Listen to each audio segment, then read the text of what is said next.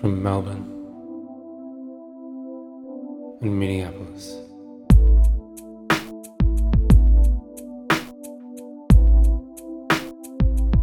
This is for Christ's sake.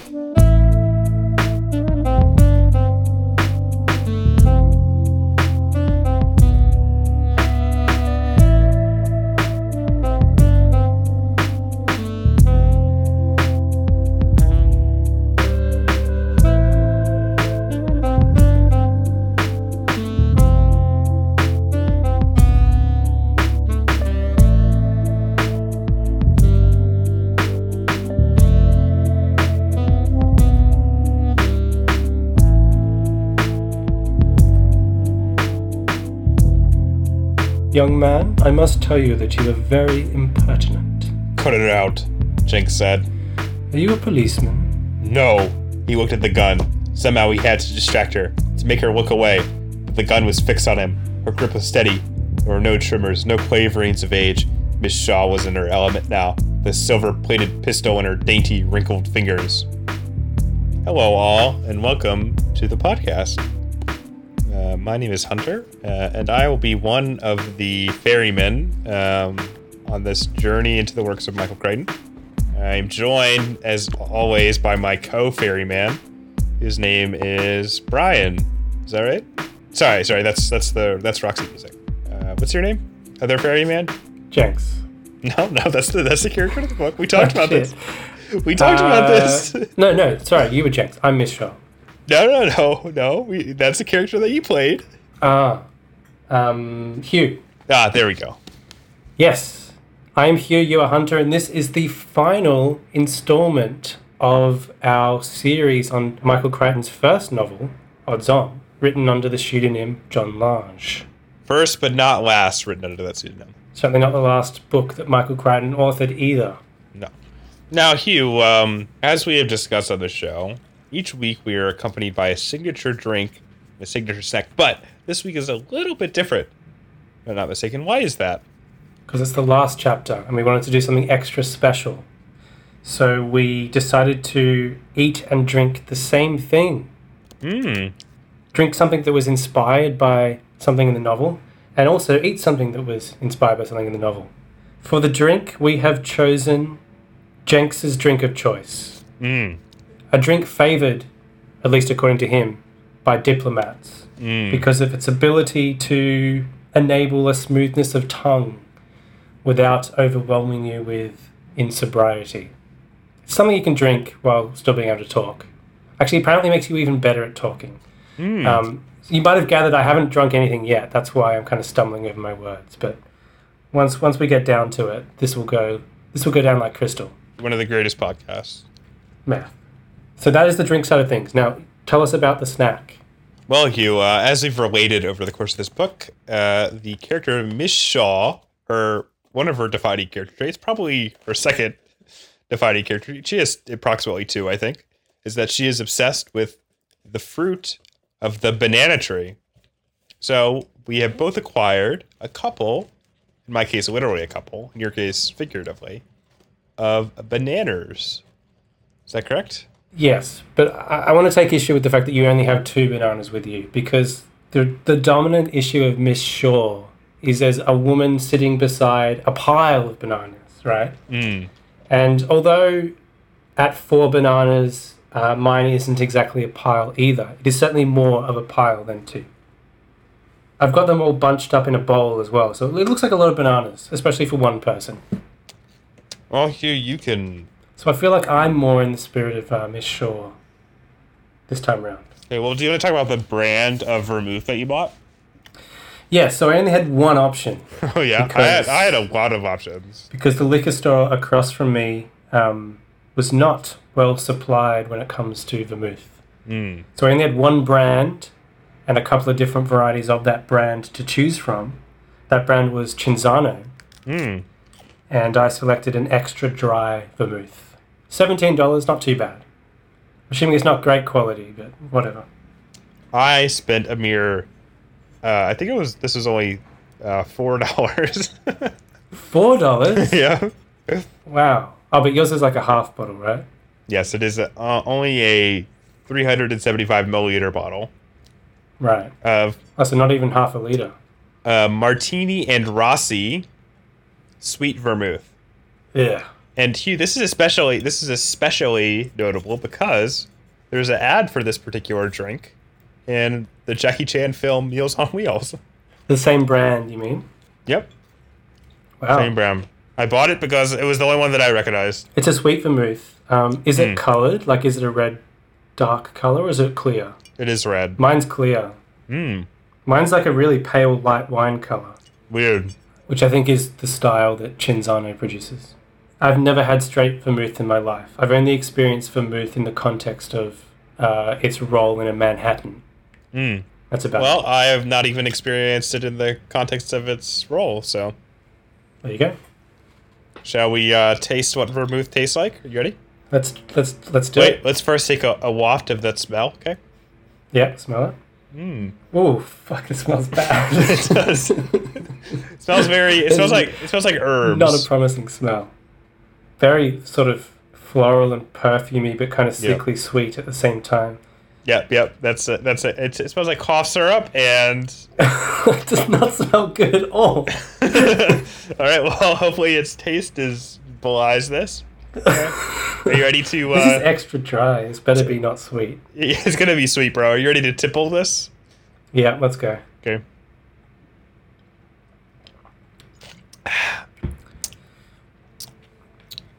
That's pretty sweet.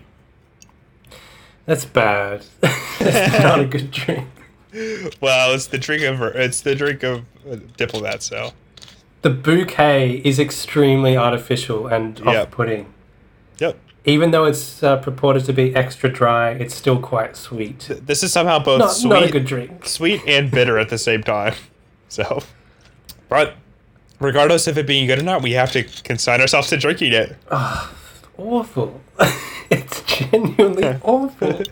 I don't want to necessarily tar top quality vermouth with the same brush that I'm tarring Cinzano with, but if this isn't all representative of what vermouth is, then I don't like vermouth. I can't say that this is very good either. What percentage alcohol is yours?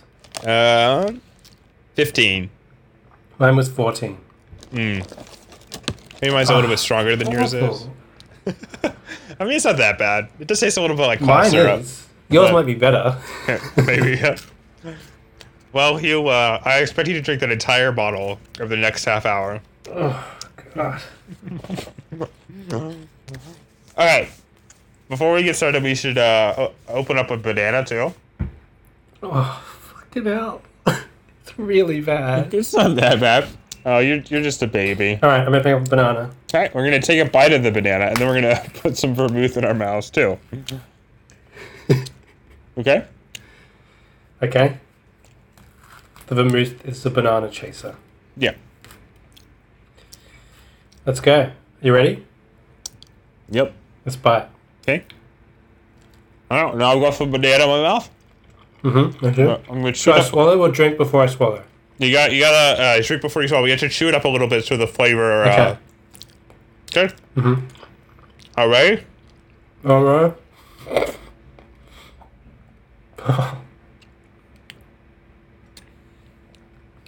Oh, fucking hell. Wow, the flavor of the vermouth is basically canceled out for me.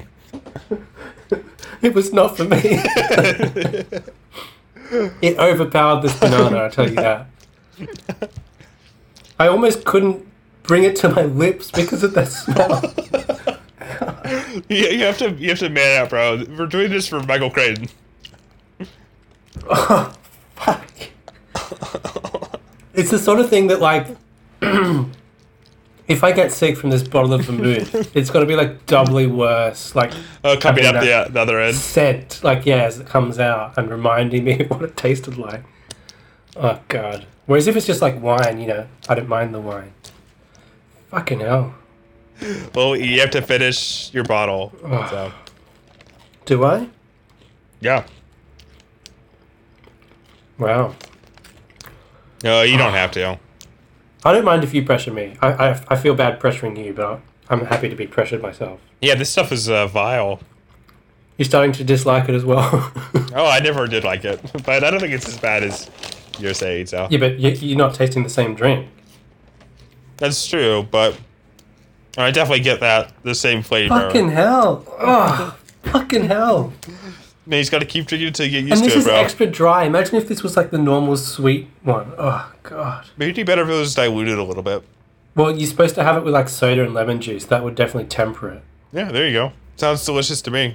I don't have any soda. You have lemon juice. I do have a lemon. Just put the lemon in the bottle. No, you can't. You no tempering. You have to be like Jinx, man.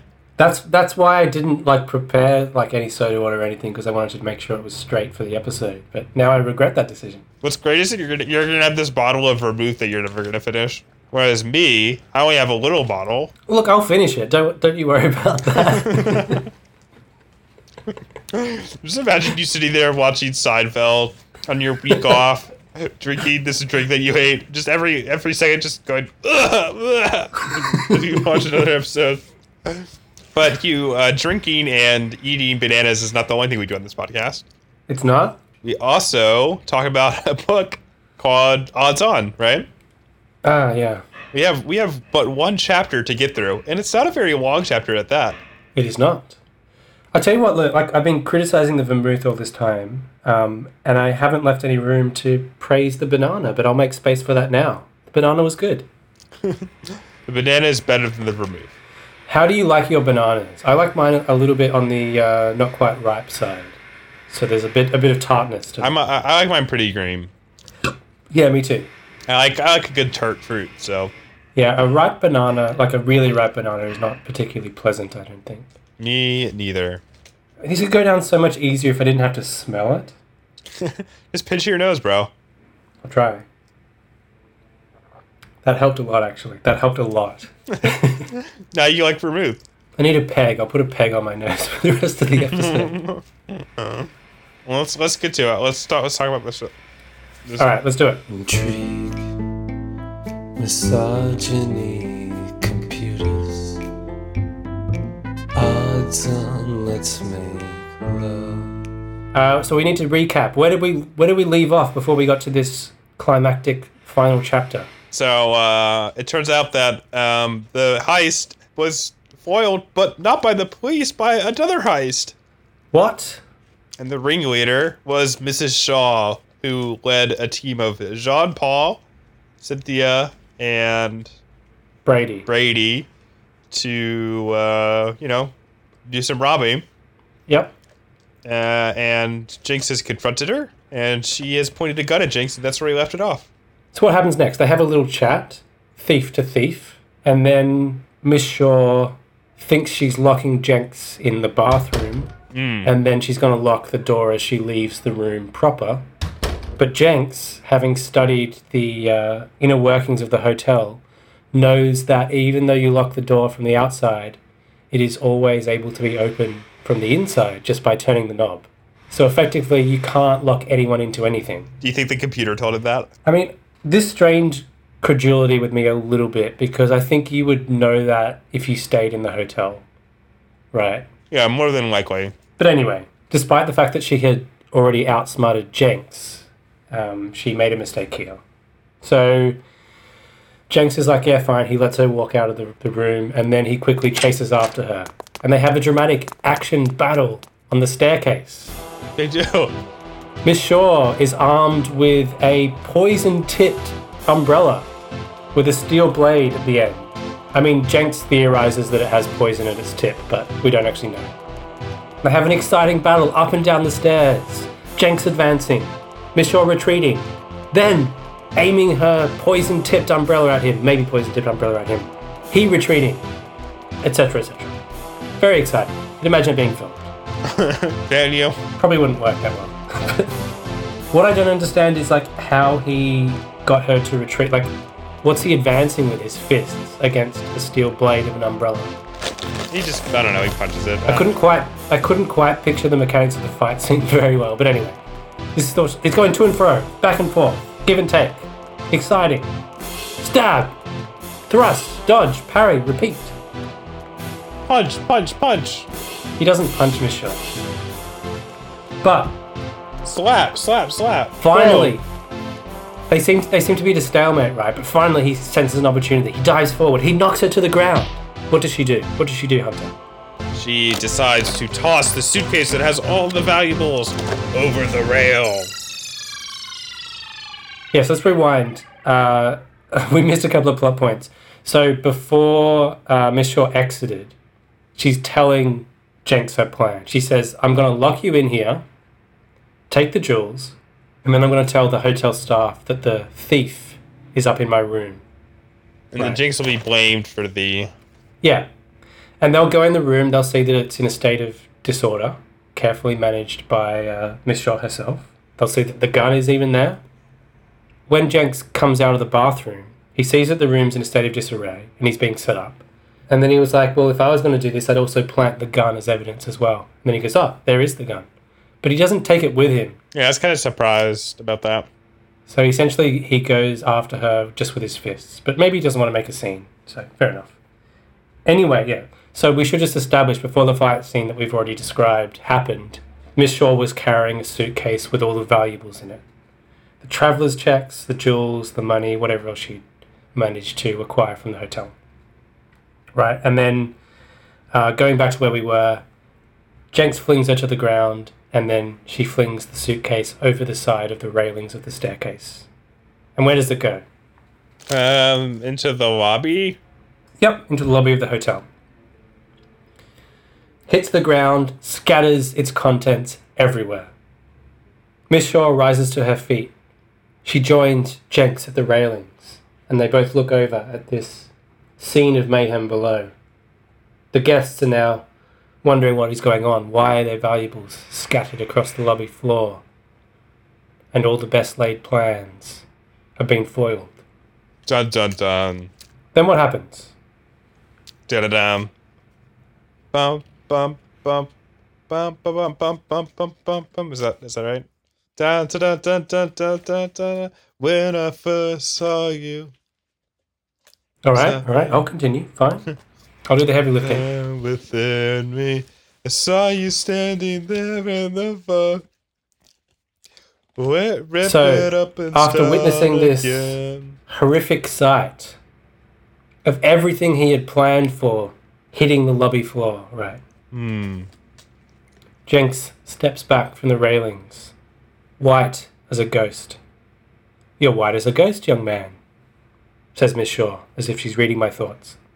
And then Jenks says, how could you do it? As in, how could you throw away everything that we have both worked for independently? Like you just did. To which she responds, oh, nonsense. I won't listen to such rot. Come along with me and we'll have a nice spot of banana liqueur. And it was at this point in the chapter that I thought, wow, I wish I had read this chapter like a week ago and given myself enough time to secure some banana liqueur for this episode. But alas, I only came across this passage shortly before the recording. It's too bad. Banana liqueur sounds mighty good right now in the face of this fucking vaulting Banana liqueur sounds vermouth. absolutely vile. I don't know what you're talking about. I like banana-flavoured things, and I like artificial banana-flavoured things to boot. Not so much a fan. Speaking of which, I'm going to open up another banana right now.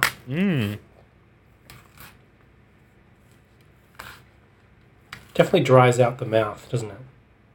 Vermouth or banana? Bananas. Yeah. Good banana. Banana. Keep narrating. I did my bit. What happens next? Where are we? Miss Shaw has invited Jenks to join her in a spot of banana liqueur. Well, they stay at the bar and they sort of commiserate with each other a bit.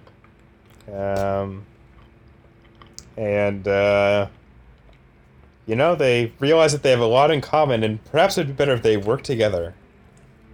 Well, that comes at the very end of the chapter, but yeah. Yeah, I mean, they talk some stuff. I don't know. They just talk about some dumb shit. It is worth saying that, like, when I first read the banana liqueur thing, I was like, oh, it would have been great to have banana liqueur for this chapter. That would have been so appropriate. Oh, it's a shame we didn't, read this well in advance.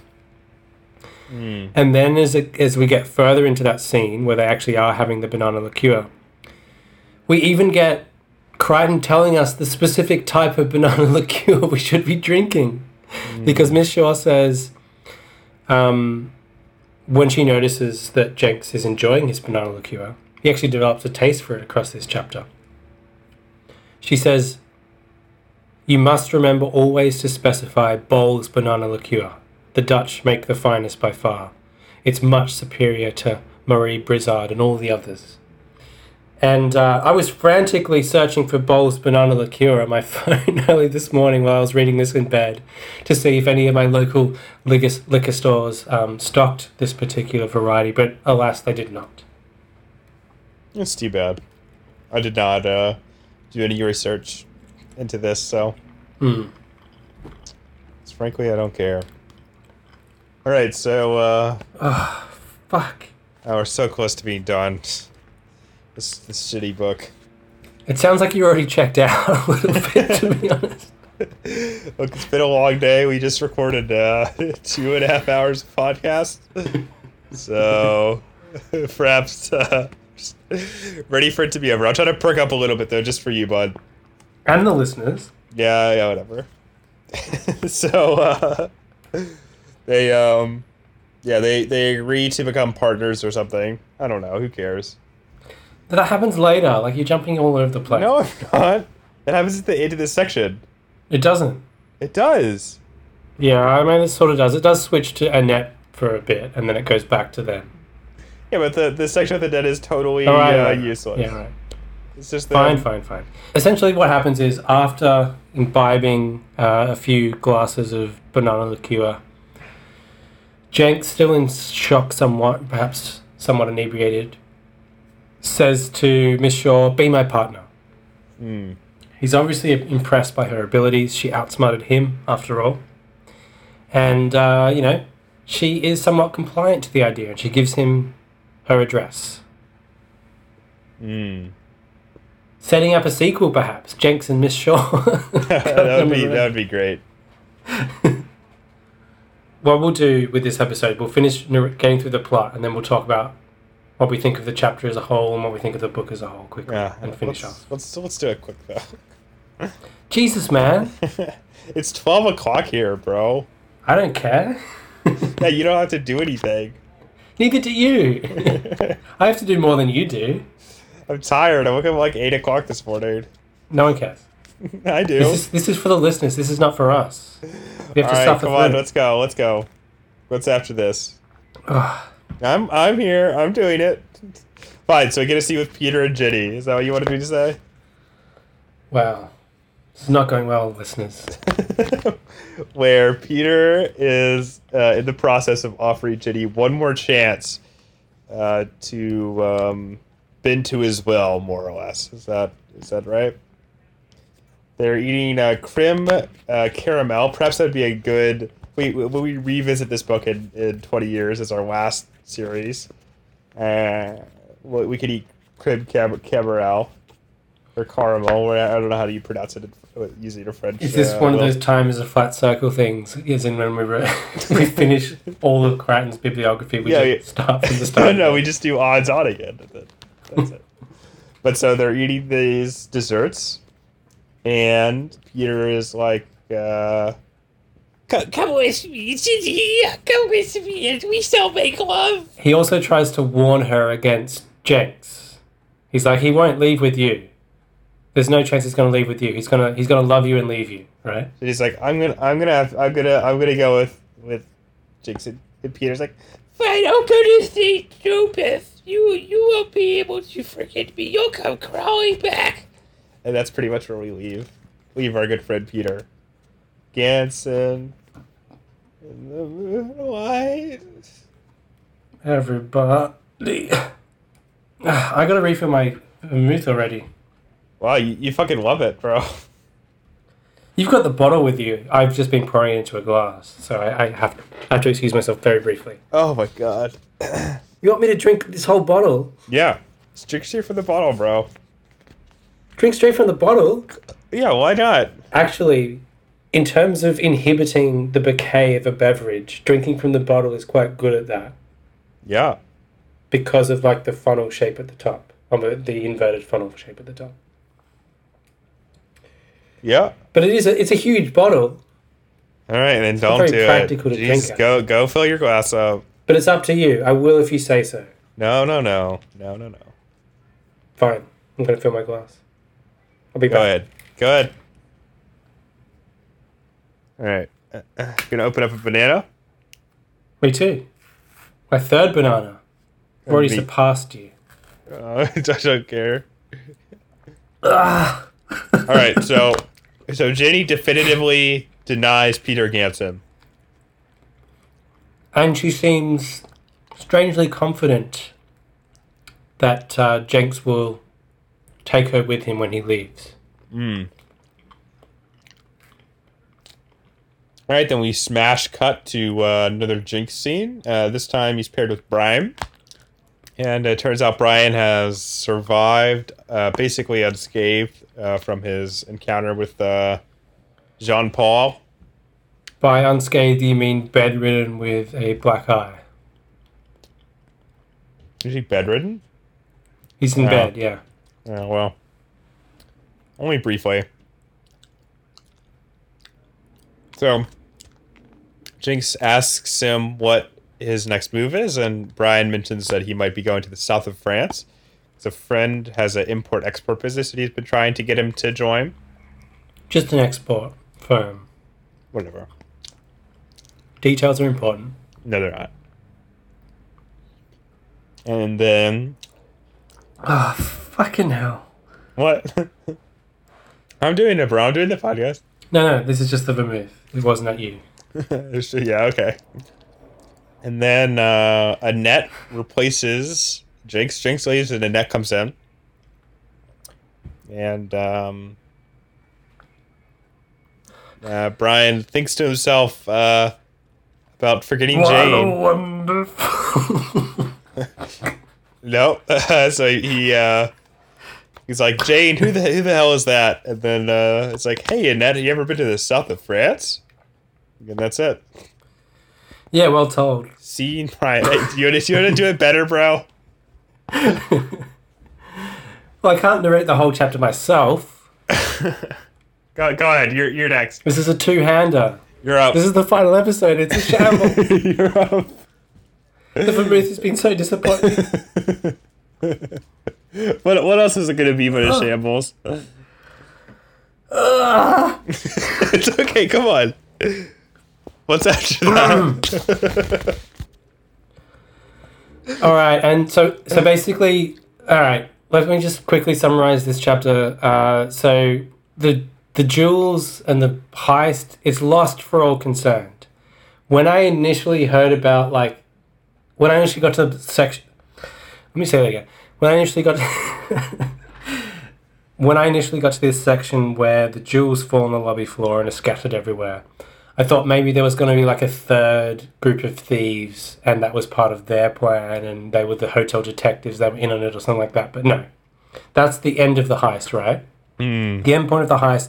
Miss Shaw beat them to it, but then all the jewels get scattered on the floor and they'll eventually be returned to the customers of the hotel. Who stays at the hotel? Is it customers? Is it patrons? Stayers? Residents? Whatever. I don't know. The people who stay at the hotel, they'll get their jewels back, they'll get their traveller's checks back, they'll get the cash back, right? It's all going to be good for them, eventually. So that's the end of the heist. So we're winding down the novel, and Michael Crichton is jumping between the three principal male protagonists to see how their particular stories end. So we left Jenks with Miss Shaw downing banana liqueur. That's not true. We left him leaving Brian. That is completely true. No.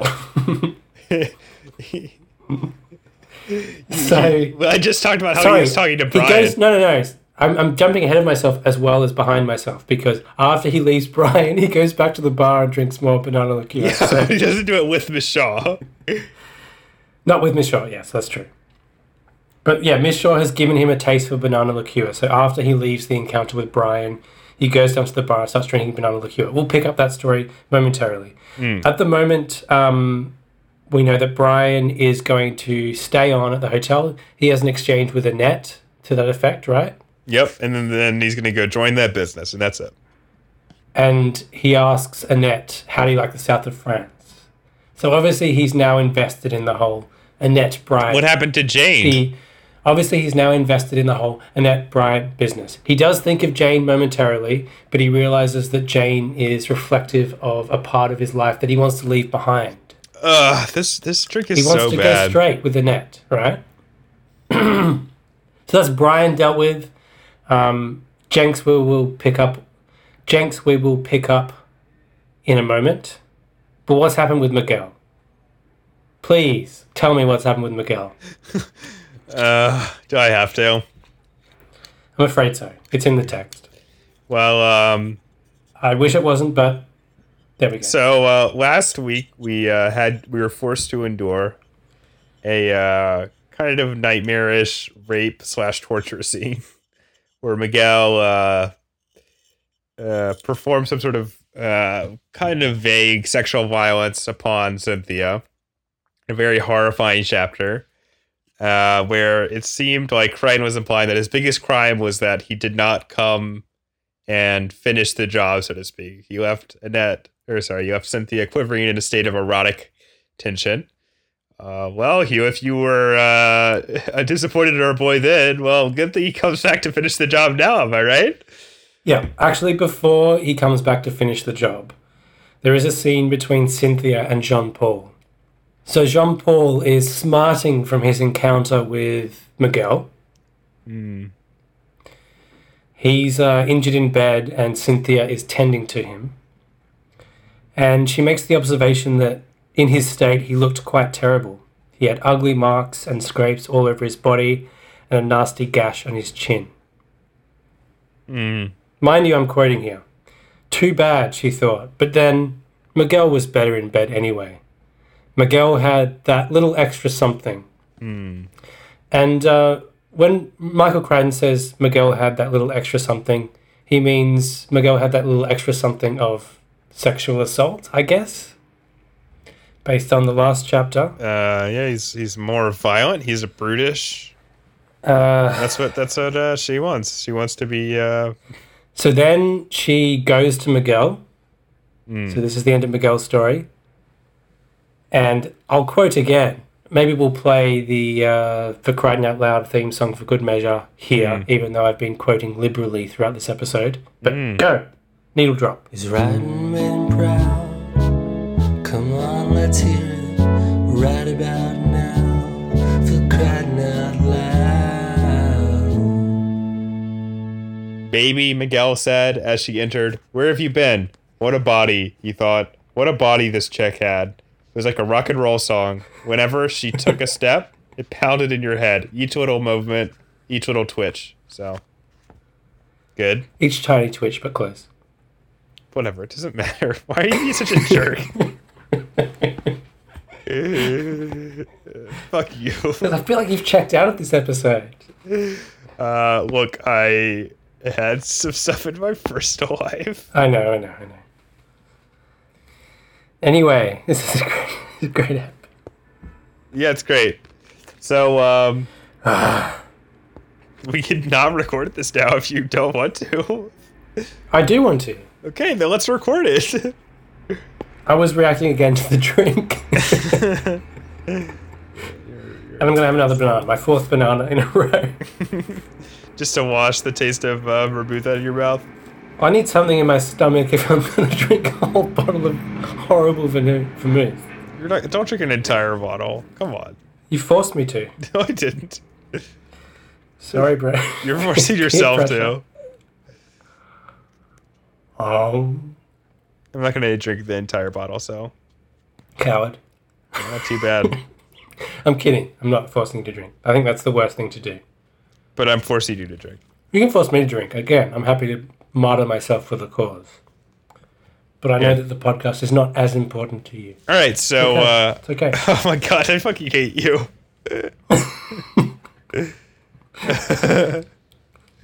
Anyway.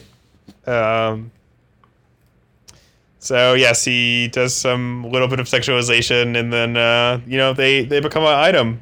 They smoke a little kef, as it were, and then they prepare to have intercourse. Yes. I mean, I think Cynthia put it best when she said, and I quote, "I want to get very, very high, and then I want to make obscene love." For God's sake! So, just to be clear, Crichton decides to end both of these people's stories with a woman who has been abused being with her abuser. That's the end of it. That's the end of both of them. Yep. And they don't appear in the rest of this ep. So yeah, like we said, we left Jinx drinking banana core alone at the bar. He decides to order it on the rocks, and the bartender gives him a strange look. I didn't really understand that, to be honest. It's because you don't normally order liqueur on the rocks.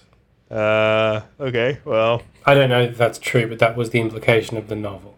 I guess so, but I don't know. And he's a little sad, his plan didn't work out, the computer let him down, I guess. But who should saddle up to the bar but whom? You?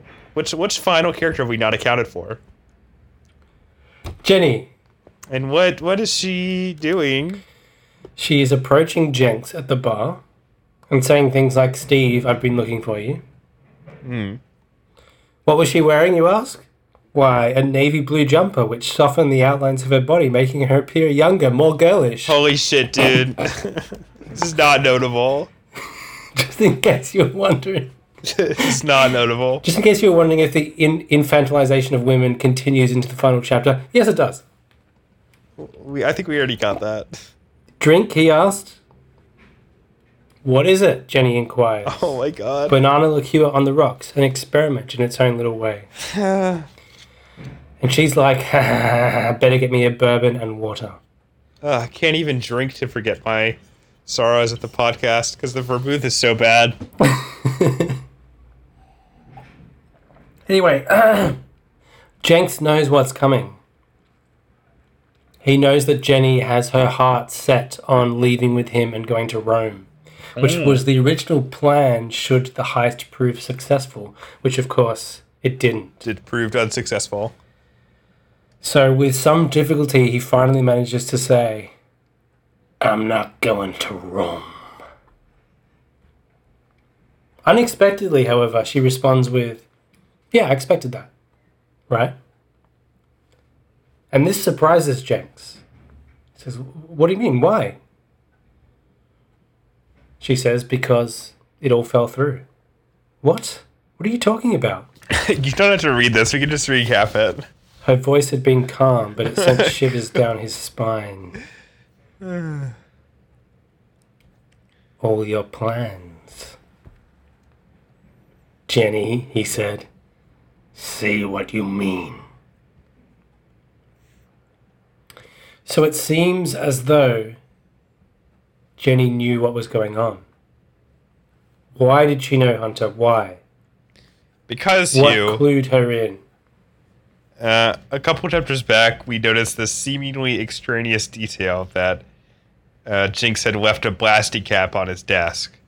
And because, this detail that I had forgotten up to this point, Jenny's family worked in the oil business. She had been around, I guess that she had been around blasty caps all of her life. I didn't really see how I get the conclusion there, but that's what she says anyway. So yes, so she's like, "You're gonna take me with you." Take me with you. Jinx that reveals that he's going to the Canary Islands for a little R&R. Then basically Jenny blackmails him to get him to take her along with them. That's the end of the book. That is the end of the book. Maybe we should quote the last line. Go for it. He's riding red and proud. Come on, let's hear it right about now. For crying out loud. All right, he said. Las Palmas it is. We'll leave tomorrow at 9 o'clock. She smiled, a happy, radiant smile. I've already packed. The end. Before we discuss our feelings on the book as a whole, the chapter as a whole, where the chapter fits into the book as a whole, I'm going to get some more wretched memories. Go ahead. And dispose of my 4 banana peels. Have you even eaten both of your bananas? Yep. Well, at least there's that. Go ahead, man. Go ahead. I'll be back.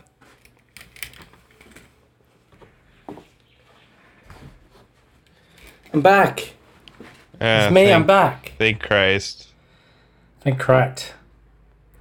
I need to go on a quick tangent. Yeah, I forgot what the tangent was. Damn it. Go. Yeah. Yeah. So as you know, I drink I drink a lot all the time. Yeah, you're an alcoholic. But I don't reach the point where I drink myself sick.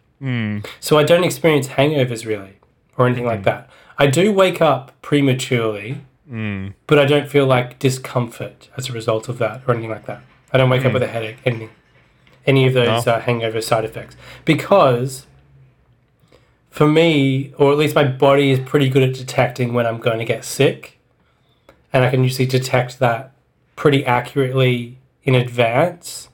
So if I start feeling nauseous as a result of drinking, I'll stop because it's no longer pleasurable, which makes sense to me, right? So it's not common that I actually throw up. But I still harbor a desire to throw up because it's like, at least I'll feel something. So, people who are depressed or whatever, and that they cut themselves with razor blades. Sure. I understand. I've never done that myself, but I do understand it. Why? What? Because sometimes I want to experience the visceral sensation of throwing up just to feel something, honestly. Yeah, you need to add some more stuff in your life, bud. That's pretty depressing. I just wanted to add that in to this podcast recording. All right, but I know. To be fair. Oh my god! You're totally ruining this recording. To be fair, I'm ruining this recording. I'm not. I'm the audio professional of this pairing, and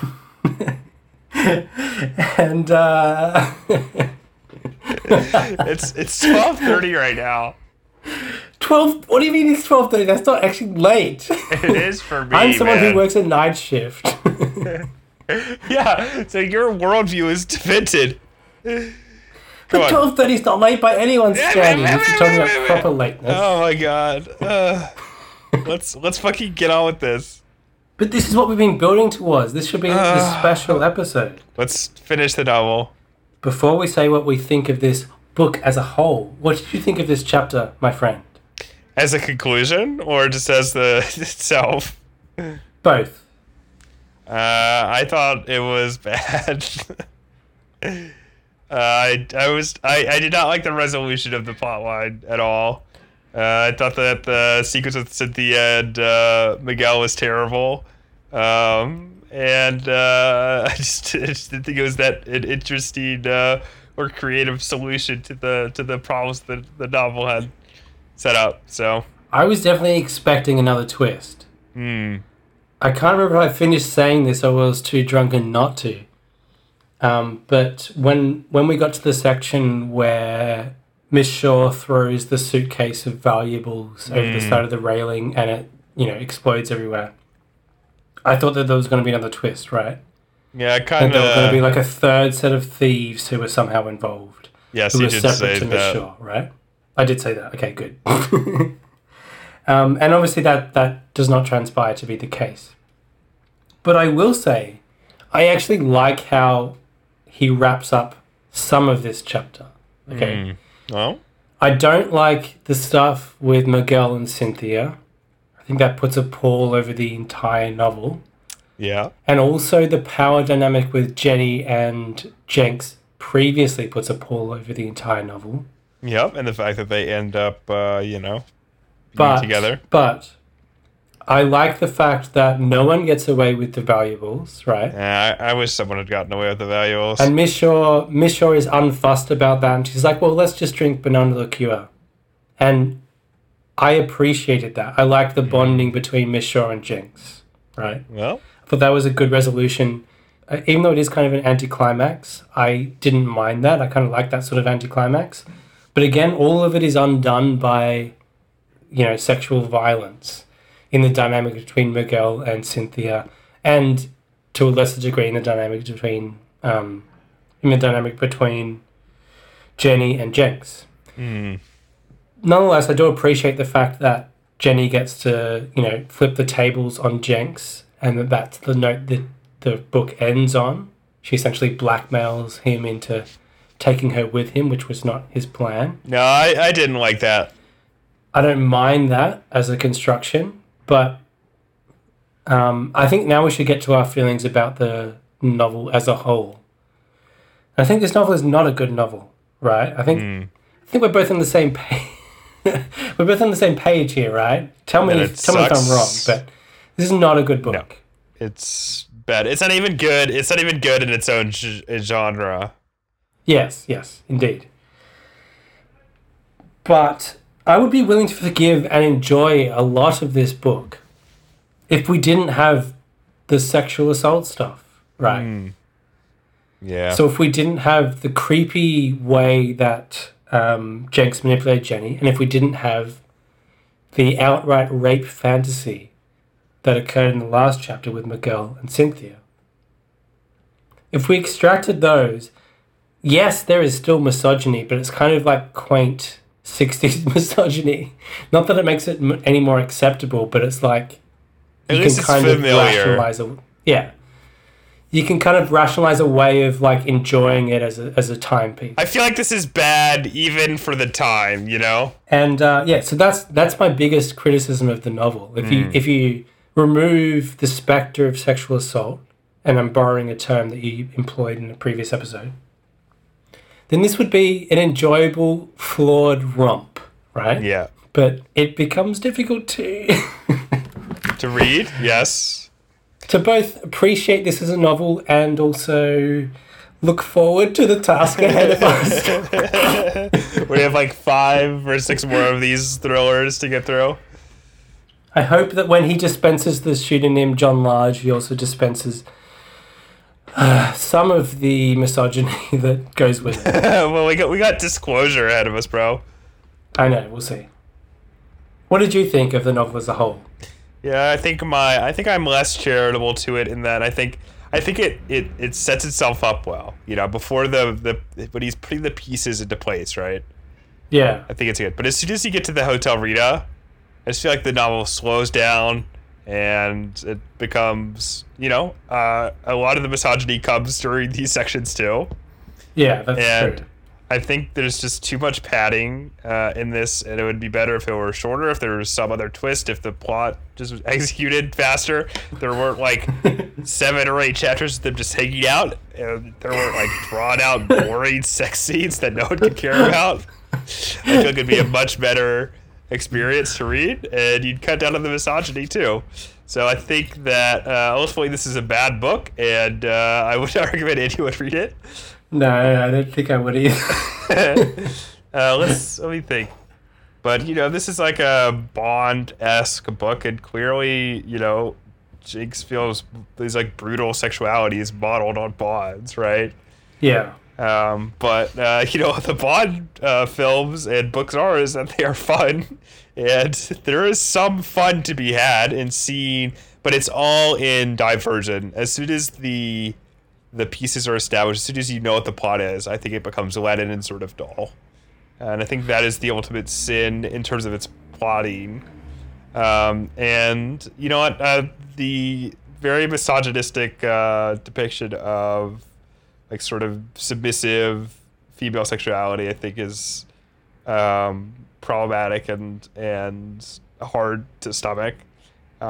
But I think that that's true for a lot of works that were produced during this time, and I think that I am fairly adept at reading something like this and being like, okay, that's this is vile, obviously, but I don't want to perform being woke or being like liberal when I'm saying this, because like I don't need to do that. It's self-evidently so bad, but I think that there's nothing in the book to compensate. I think he goes a step beyond what I would have expected from the time, to be honest. I mean, maybe because the dominant cultural product that I've experienced in the 60s is film, and that's always tamer than what is in literature, I suppose so. That's true. That I wasn't too surprised. This felt in a similar vein to like Ian Fleming's Bond stories, I think. To me, anyway. Have you read any? I have not. No. I've read a couple when I was a teenager, but this fits my general like cultural image of them, Yeah. So I can't say I was too. I mean, obviously these scenes are like horrible. I mean, the real pornographic ones I thought were more unexpected, Like the Jenny and Jinx scene, just how visceral and how explicit it is, surprised me because Ghetto is just so explicit. But the coercive sexual mechanics did not surprise me the slightest. No, I mean, the main thing I was surprised by was the inclusion of the Miguel and Cynthia scene that we discussed last chapter. Yeah, that scene is pretty bizarre. Everything else I could kind of rationalize as like a product of its misogynistic time to some degree. That one felt like it crossed a line because it was essentially rape fantasy, right? Yeah, I mean, the whole book is kind of a rape fantasy. But like explicit rape fantasy, there's like a rape fantasy inherent in the Mills and Boon style romance novels. Oh, yeah. Right. Romance novels like targeted at women, mind you. The interesting thing about this novel is that it's seemingly aimed at males, right? Yeah. Yet the execution of that is remarkably similar to the Mills and Boon novels that were aimed at females. Not that that's representative of what females actually want at the same time, but there is like a synchronicity between the two different cultural modes. It's true. In that they celebrate this idea of the man dominating a woman despite her superficial reluctance initially, or something like that. Okay, do we have anything else we're going to talk about this book? I'm down to like the last quarter of the vermouth bottle. You have a problem. All you can do is complain about how disgusting this is. It's your fault. It's my fault. You've egged me on. You're like, you have to finish the whole bottle. I said it jokingly. And I was like, no, I want to combat my alcoholism. You're like, you have to do it. Yeah, blame me. For the good of the pod. Suck my D. Because being inebriated actually dulls your senses. So I can no longer smell this disgusting bouquet of the vermouth. No, it just tastes terrible. It fucking tastes terrible. Who invented this shit? I don't know. The Italians? Yeah. Why is it called vermouth if it's Italian? That's not like vermouth. That's not an Italian word. Well, you should fucking know. Suck my dick. Vermouth, Wikipedia. Let's have a look. Ancient Greece. It's a French. The Greek? It's the French pronunciation of the it's a German French word. Fucking French. Vertmut for wormwood. What's it called in Italian? Because like all I don't know. Probably vermouth. Surely they have a different name for it, right? Oh my god.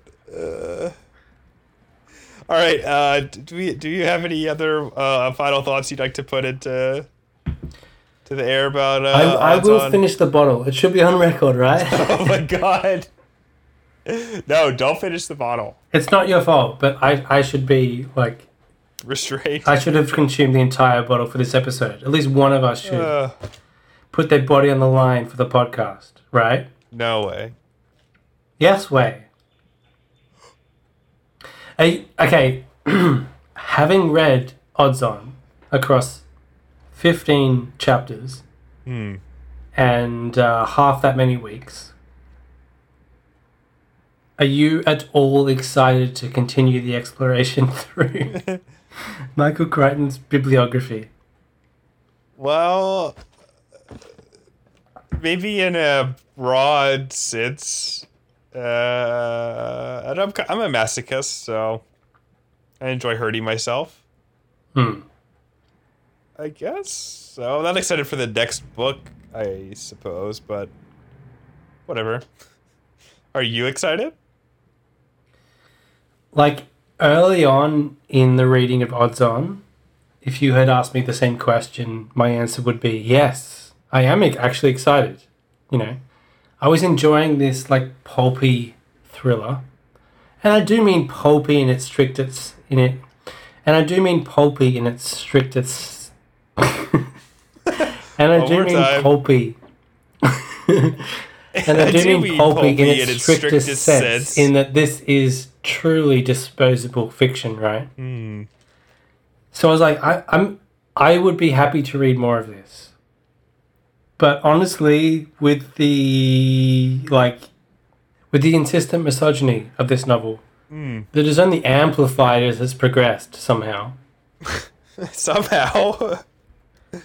I am less enthusiastic about the prospect of plowing my way through the rest of his bibliography, even though I know that, like, the books that made him famous are also won't feature misogyny to this degree. That's true. I am sure that misogyny will be a persistent thread, as persistent a thread as technology itself. But I would highly suspect that he will temper some of the misogyny that his 24-year-old self injected into his debut novel, Odds On. If not reflective of all of his actual beliefs, which I assume are incredibly misogynistic. I mean, again, this I don't dude, doubt it. This dude had as many wives as Ingmar Bergman. I mean, come on. Maybe even more. I don't know. I don't even know how many times Ingmar Bergman was married. Yeah. Bergman had 5 wives, and I think Crichton. I think Crichton also had 5. So basically, they're equivalent. But the difference is that Crichton only had 2 children, whereas Bergman had 9 children. He had 9 children? Yeah. Wow. Yeah. The difference is that Bergman, you know what, he may have done some misogynistic things, but I don't think his art reflects a misogynistic viewpoint necessarily. I don't think so either. But Crichton's definitely does. So. Yep. Maybe he'll prove us wrong over the course of his journey. Yeah. I'm sure that his very famous feminist text, Disclosure, will.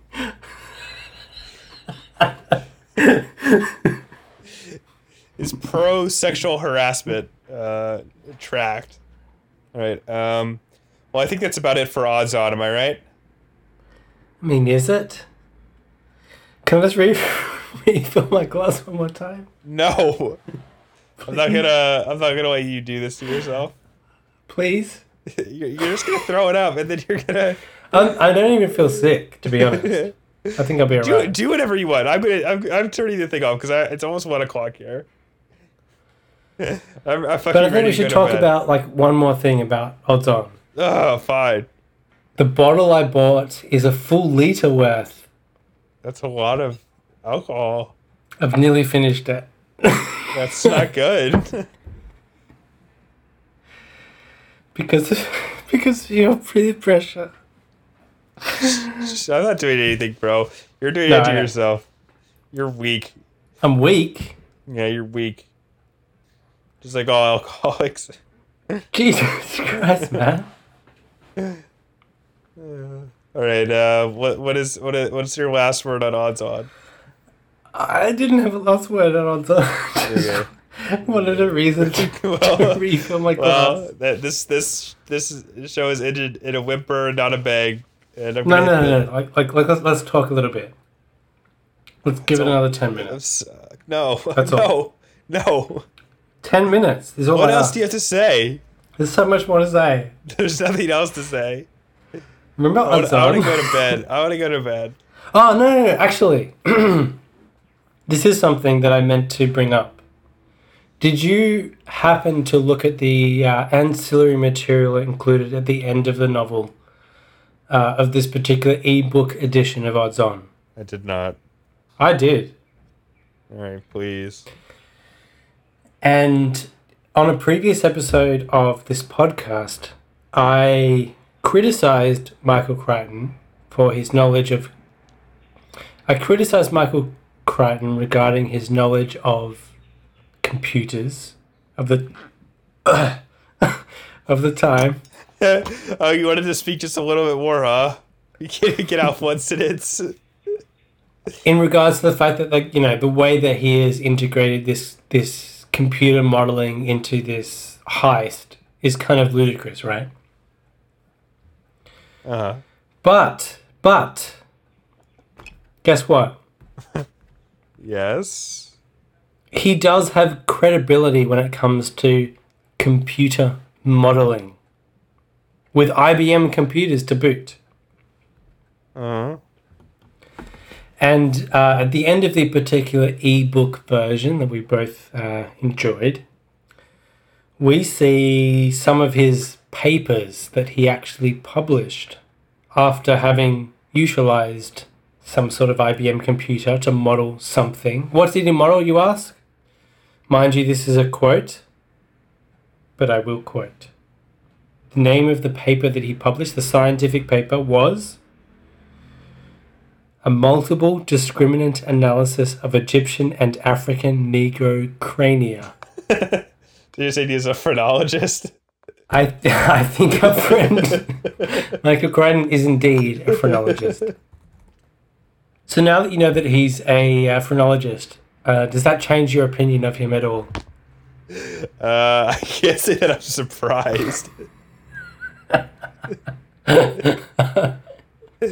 Does it change your opinion of him at all?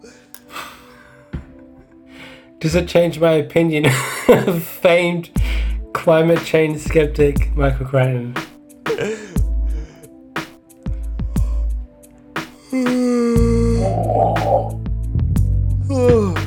Alright, I finished. Done. I'm done. Great, I'm hitting stop.